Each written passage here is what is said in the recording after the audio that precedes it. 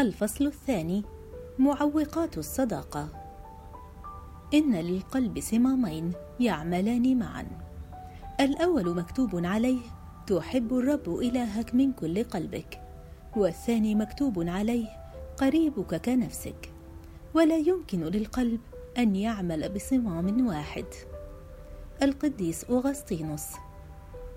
هناك عقبات تحول دون وجود صداقة بين الزوجين، barriers of friendship، ومن أهم أسباب غياب الصداقة عدم وجود وقت، there is no time. لم يعد الوقت متوفرا لدى الزوجين لكي يجلسا معا ويتكلما مع بعضهما كما كان يفعلان من قبل. نحن نعيش في عصر تتصارع فيه أنشطة كثيرة وكلها تستحوذ على أوقاتنا، ومن هذه الأنشطة العمل واحتياجات البيت والحياة الروحية، وأيضا الأنشطة الاجتماعية والخدمية. على سبيل المثال، كم من المرات ذهبت إلى المكتبة ووقعت عيناك على كتاب عزمت على أن تقرأه، ومر أسبوع ثم شهر ثم شهرين ثم 6 شهور ولم تفتح الكتاب بعد لأنك مشغول دائما. وبالرغم من أننا ذكرنا آنفا أن الصداقة هي أساس مهم وضروري وناجح لزواج راسخ، فإنه للأسف الشديد عندما ينشغل الزوجان بأمور أخرى فإن أول شيء لا يتوافر له وقت هو الصداقة، ويكون لسان حالهما: خلاص إحنا كبرنا على شغل العيال ده. مع أنهما عندما كان في فترة الخطوبة كان يتشاركان في كل شيء ويتحدثان على أحلامهما وآمالهما معا من أجل بناء مؤسسة الزواج، ويخططان سويا لكل أمور حياتهما، وكان يخصصان وقتا للحوار ومناقشة أمورهما من أجل توطيد الصداقة والعلاقة فيما بينهما. فما الذي تغير إذن؟ هل أصبحت حياتهما مشغولة بعد الزواج بأمور كثيرة لذلك لم يعد هناك وقت للصداقة؟ ألم تكن للصداقة أولوية في أيام الخطوبة لذلك كان يجدان لها الوقت الكافي؟ هناك مثل أمريكي يقول: If there is a will, there is a way. يعني هذا المثل: إن كان لديك الرغبة أو الإرادة فسوف تجد الوسيلة للقيام بهذا الأمر. فإن كانت لديك الرغبة في أن تنمي الصداقة مع زوجتك فسوف يكون لديك الوقت لكي تنشئ وتدعم الصداقة معها. أما إذا لم تكن الصداقة تمثل الأولوية في حياتك فسوف تتذرع بأنك مشغول دائما. فقد أغلب المتزوجين الإحساس بمعنى الصداقة رغم أن أغلبهم بدأوا علاقاتهم مع بعضهم كأصدقاء. كما أشرنا من قبل، لقد بدأ الطرفان فترة التعارف كصديقين، واستمرت الصداقة بينهما أثناء فترة الخطوبة. فما الذي جعلهما يفقدان الإحساس بالصداقة؟ لقد أثبتت الأبحاث أنه كلما كانت هناك صداقة قوية بين الزوجين كلما كان الزواج ناجحا، ويمكنه أن يصمد ويواجه كل تحديات الحياة. أما إذا فقد الإحساس بالصداقة سوف يكون الزواج ضعيفا.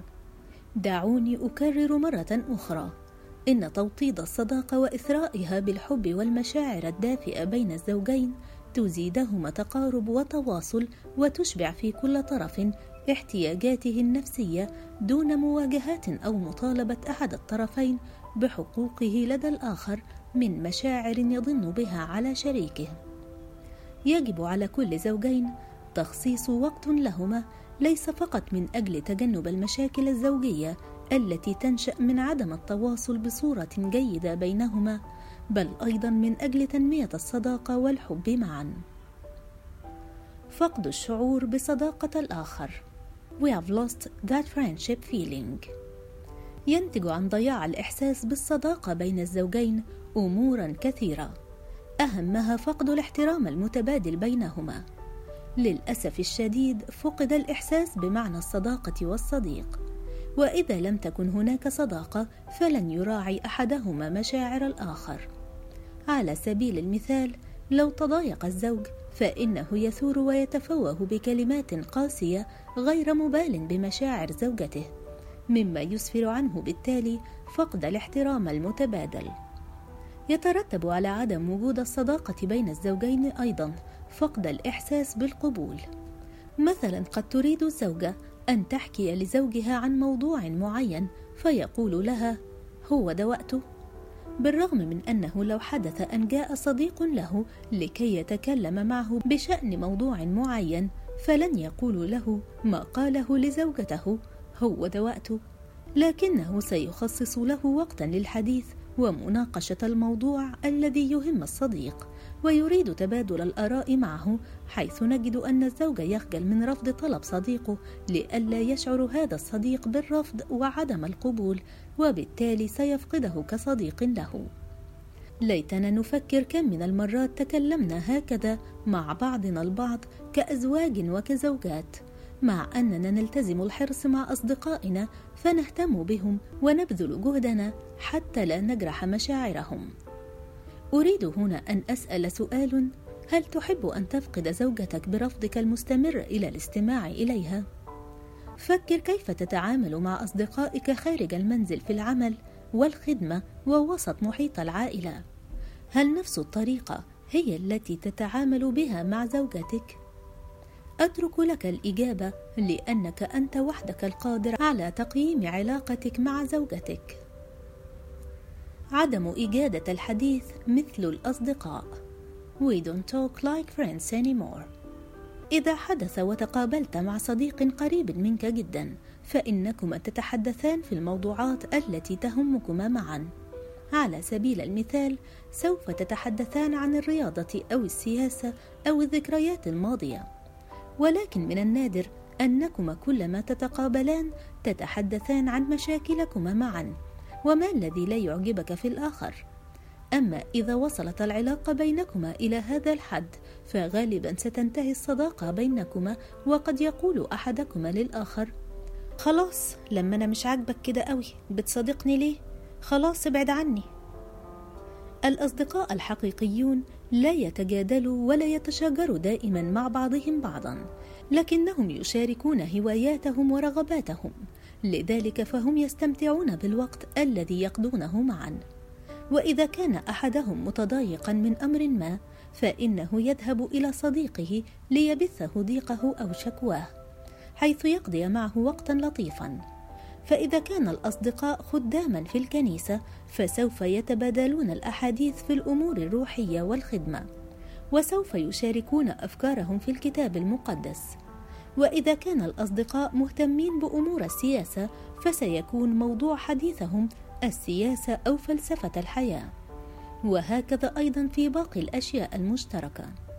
يتحدث الصديقان عن الأشياء الطريفة التي حدثت لهما، فيقول أحدهما للآخر: سوف أحكي لك عن موقف طريف حدث اليوم لي.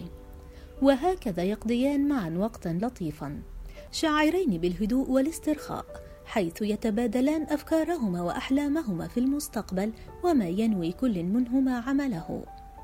أما الزوجان فعندما يجلسان معا فإنهما يتحدثان عن مشاكل الأبناء والمشاكل التي صادفاها في أعمالهما والمشاكل المالية وربما مشاكل الحموات إلى آخره. لم تعد هناك أمور مشتركة فيما بينهما يتبادلان الأحاديث بشأنها كصديقين، لقد أصبح محور حديثهما منصبا على المشاكل. ومن منا يحب أن يدور كل حديثه عن المشاكل؟ عندما يكون لديك صديق خفيف الظل وحلو اللسان فإنك ستجد نفسك تبحث عنه لتقضي معه وقتا ممتعا. لكن لو كان هناك صديق دائم الشكوى فإنك تتهرب منه ولا تريد أن تتحدث معه. وهكذا أيضا الحال مع الزوجين، فإذا كان في كل مرة يتقابلان فيها معا يشتكيان أو ينتقدان بعضهما فلن تنشأ بينهما صداقة على الإطلاق. تذكر عندما اخترت زوجتك أو عندما اخترت زوجك لقد رأيت فيها حينذاك نعم الصديقة أو نعم الصديق. لم تفكر مطلقا في أن هذه هي الفتاة المناسبة التي سأتشاجر معها، لذلك سأتزوجها، لكنك وجدت فيها شيئا جذبك إليها وقلت في نفسك: إنها الشخصية التي سأثق فيها وسأفتح لها قلبي وأحكي لها عن كل أموري. فما الذي تغير بعد سنين من الزواج؟ ربما يقول أحدهم إن الأصدقاء لا يتخذوا قرارات مثل الزوجين، فالأصدقاء لن يتحدثوا في ميزانية البيت أو في مشاكل الأولاد إلى آخره. هذا حقيقي، ولكن يجب على الزوجين أن يجد وقتا للحديث عن مشاكلهما، وفيما عدا ذلك يجب أن يكون في صداقة حقيقية تغذي علاقتهما. يجب أن يكون هناك متسع من الوقت يستمتعان فيه بعضهما بعضا، ولا يكون كل وقتهما موجها للحديث عن المشاكل. على سبيل المثال، يحتفل الزوجان بعيد زواجهما ويذهبان لتناول العشاء خارج المنزل، ثم يبدأان بالحديث عن مشاكل البيت والأولاد وكل ما يهم الأسرة. ليس هذا وقتا لطرح المشاكل، لكنه وقت لتجديد الصداقة وتدعيمها وتبادل الأحاديث المبهجة والمريحة. يجب أن يستمتعا بوقتهما. يوجد أزواج تحلو لهم الخناقات عندما يقومون برحلات أو بأنشطة هدفها الاسترخاء أو في أيام الأعياد. لقد فقدوا القدرة على الاستمتاع ببعضهم. هناك رغبات بداخلهم تضغط عليهم، ومن ثم تفقدهم جو المرح الذي يجب أن يسود. الصراعات دمرت الصداقة. We have conflicts that erode our friendship. تحدث بين الزوجين مشاكل عدة تمنعهما من أن يكونا صديقين، بل على العكس يمكن أن تؤدي إلى مرحلة الكراهية وتجعلهما لا يطيقان بعضهما بعضا. قد تحدث مشكلة من أي نوع أثناء الوقت الذي يقضيه الأزواج معا، مثل مشكلة عدم تقدير أو تصعيد لموقف معين أو تفسير سلبي لأحد المواقف أو تهرب، ومن ثم تدب خلافات ويحدث خصام. يجب أن يبادر بحل خلافاتهما بطريقة روحية وإيجابية، ويحافظ على الصداقة فيما بينهما. إن الاختلافات لابد أن تحدث، لكن الإنسان العاقل يبذل جهده حتى لا تتحول هذه الاختلافات إلى خلافات وخصام، وإلا سنصل إلى مرحلة خطيرة، وهي أن يخاف كل طرف من أن يكلم الطرف الآخر، لأنه يشعر بأنه إذا تكلم معه سوف ينتهي الكلام بمشاجرة. بمجرد أن ينمو الخوف داخل قلبهما من أن يتكلما معا، سوف يبتعدان عن بعضهما ويتحاشيان الكلام معا، ولسان حالهما يقول: يا عم خلينا نسكت أحسن. إن المشاكل بين الأزواج تحول دون وجود الصداقة وتعمق الكراهية داخل نفوسهم، فيظهر أسوأ ما فيهم خلال الحوارات التي تدور بينهم. ومع استمرار المشاكل وعدم علاجها يقل الحوار بصفة عامة، وحوار الأصدقاء بصفة خاصة، حتى ينتهي الأمر بهم إلى تجنب الحوار تماما. الكلمات الجارحة. We are victims of reckless work. من أخطر الأشياء التي يمكنها أن تهدم الصداقة بين الزوجين إذا حدث في وقت من الأوقات أن فتح أحد الزوجين قلبه إلى شريك حياته وحكى عن أمور حدثت من قبل في حياته والتي تبين نقاط ضعفه، لأنه شعر بالراحة في الوقت الذي بدأ يكشف ما في قلبه، وأحس بالأمان لأنه يستطيع أن يشارك ضعفاته مع الطرف الآخر. ثم يحدث بعد 2 أو 3 أنهما يختلفان مع بعضهما، فيستغل الطرف الآخر المعلومات التي عرفها ويستخدمها كسلاح يطعنه بها. مثال لذلك: قد تقول الخطيبة لخطيبها إنها عانت كثيرا في نشأتها، وإن أهلها كانوا يعاملونها بشدة، وكان أبوها يضربها دائما. حين ذاك كان الخطيب ينصت لها باهتمام ويقول لها: لا تغضبي، فأنا سأعوضك عن كل هذه الأيام التي قاسيتي فيها، وسوف نقضي معا أياما حلوة، إلى آخر هذا الكلام الذي يجعلها تشعر بالأمان والطمأنينة. ثم تحدث مشكلة بينهما بعد زواجهما ب1 أو 2 سنين، فيقول لها: طبعا، ما انت جاية من بيت منحل، انت قلتيلي ان ابوكي كان بيضربك. لقد استغل المعلومة التي قالتها له في وقت كانت تحتاج فيه إلى المساندة والتشجيع، واستخدمها كسلاح يطعنها به. فهل نعتقد أنها ستفتح له قلبها بعد ذلك وتتكلم معه في أي شيء؟ يقول لنا الكتاب المقدس: يوجد من يهدر مثل طعن السيف، أي أن كلمات مثل هذه تشبه طعن السيف، وهذا يدفع الإنسان إلى أن يختبئ خلف قناع لكي يداري على ضعفاته. إن الكلمات الجارحة أو اللاذعة هي من أخطر العوائق التي تحول دون الصداقة بين الزوجين، وبخاصة عندما يجرح أحدهما الآخر باستغلاله المعلومات التي عرفها خلال أوقات المصارحة أو التلقائية، ويستخدمها لاحقا في الحوار بطريقة مهينة وقاسية. قبل السقوط كانت الصداقة والمصارحة واضحة بين آدم وحواء، كانت لديهما المقدرة على تعرية الأفكار والمشاعر والضعفات أمام الآخر دون الإحساس بالخجل، كما ذكر سفر التكوين: وكان كلاهما عريانين، آدم وامرأته، وهما لا يخجلان. ولكن عندما سقط أحس بالخجل والاختلاف فيما بينهما، لذلك غطيا مناطق الاختلاف الحقوين، ولم يغطيا العينين اللتين رأت الشجرة، ولا اليد التي قطفت من الشجرة، ولا الفم الذي أكل من الشجرة، وهذه هي الأعضاء التي ساهمت في السقوط، لكنهما غطيا مناطق الاختلاف بورق التين.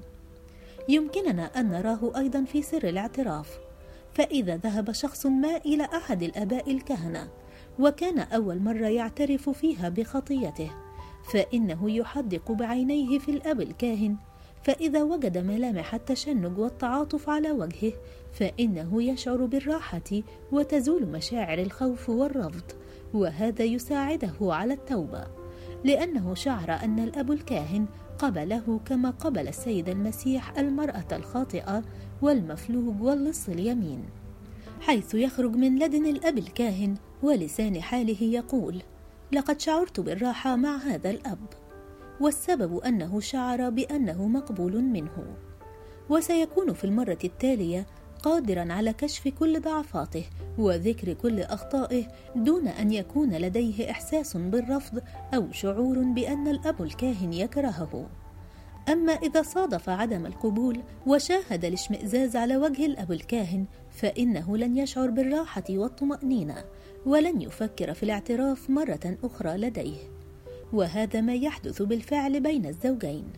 فإذا كان لديهما إحساس بالأمان وأن كل طرف يمكنه أن يكشف أفكاره وضعفاته وأخطاءه أمام الطرف الثاني دون خوف من أن الطرف الآخر قد يرفضه، فسوف يداوم على كشف كل ما في قلبه دون إحساس بالخجل.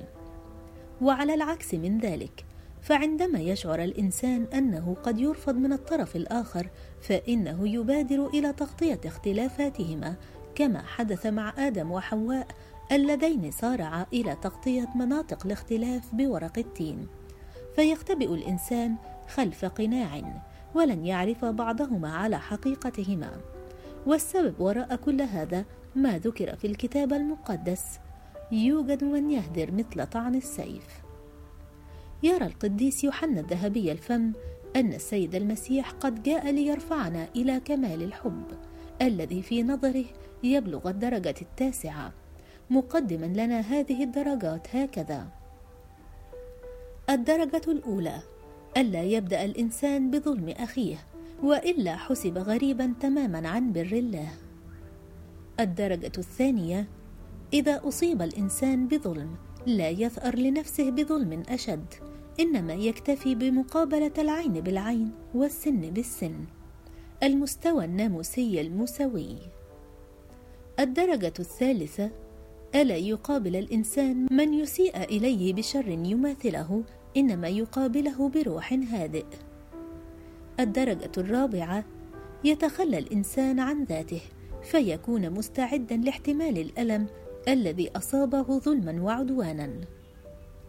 الدرجة الخامسة: في هذه المرحلة ليس فقط يحتمل الألم، وإنما يكون مستعدا في الداخل أن يقبل الآلام أكثر مما يود الظالم أن يفعل به. فإن اغتصب ثوبه يترك له الرداء، وإن سخره ميلا يسير معه ميلين، كالأب الذي يشفق على ابنه المريض مهما صدر منه من إساءات. الدرجة السادسة أنه يحتمل الظلم الأكثر مما يوده الظالم دون أن يحمل في داخله كراهية نحو العالم، فالحب يجري في عروقه. الدرجة السابعة ألا يقف الأمر عند عدم الكراهية، وإنما يمتد إلى الحب. أحبوا أعداءكم. الدرجة الثامنة يتحول الحب للأعداء إلى عمل، وذلك بصنع الخير. احسنوا إلى مبغضيكم، فنقابل الشر بعمل خير يقدم مما هو في جعبته الخير والصلاح. الدرجة التاسعة والأخيرة يصلي المؤمن من أجل المسيئين إليه وطارديه، يود أن يحمل البشرية ليقدمها لله القدوس. نمونا في المسالمة في حقيقته اكتساب لسمة سماوية فائقة.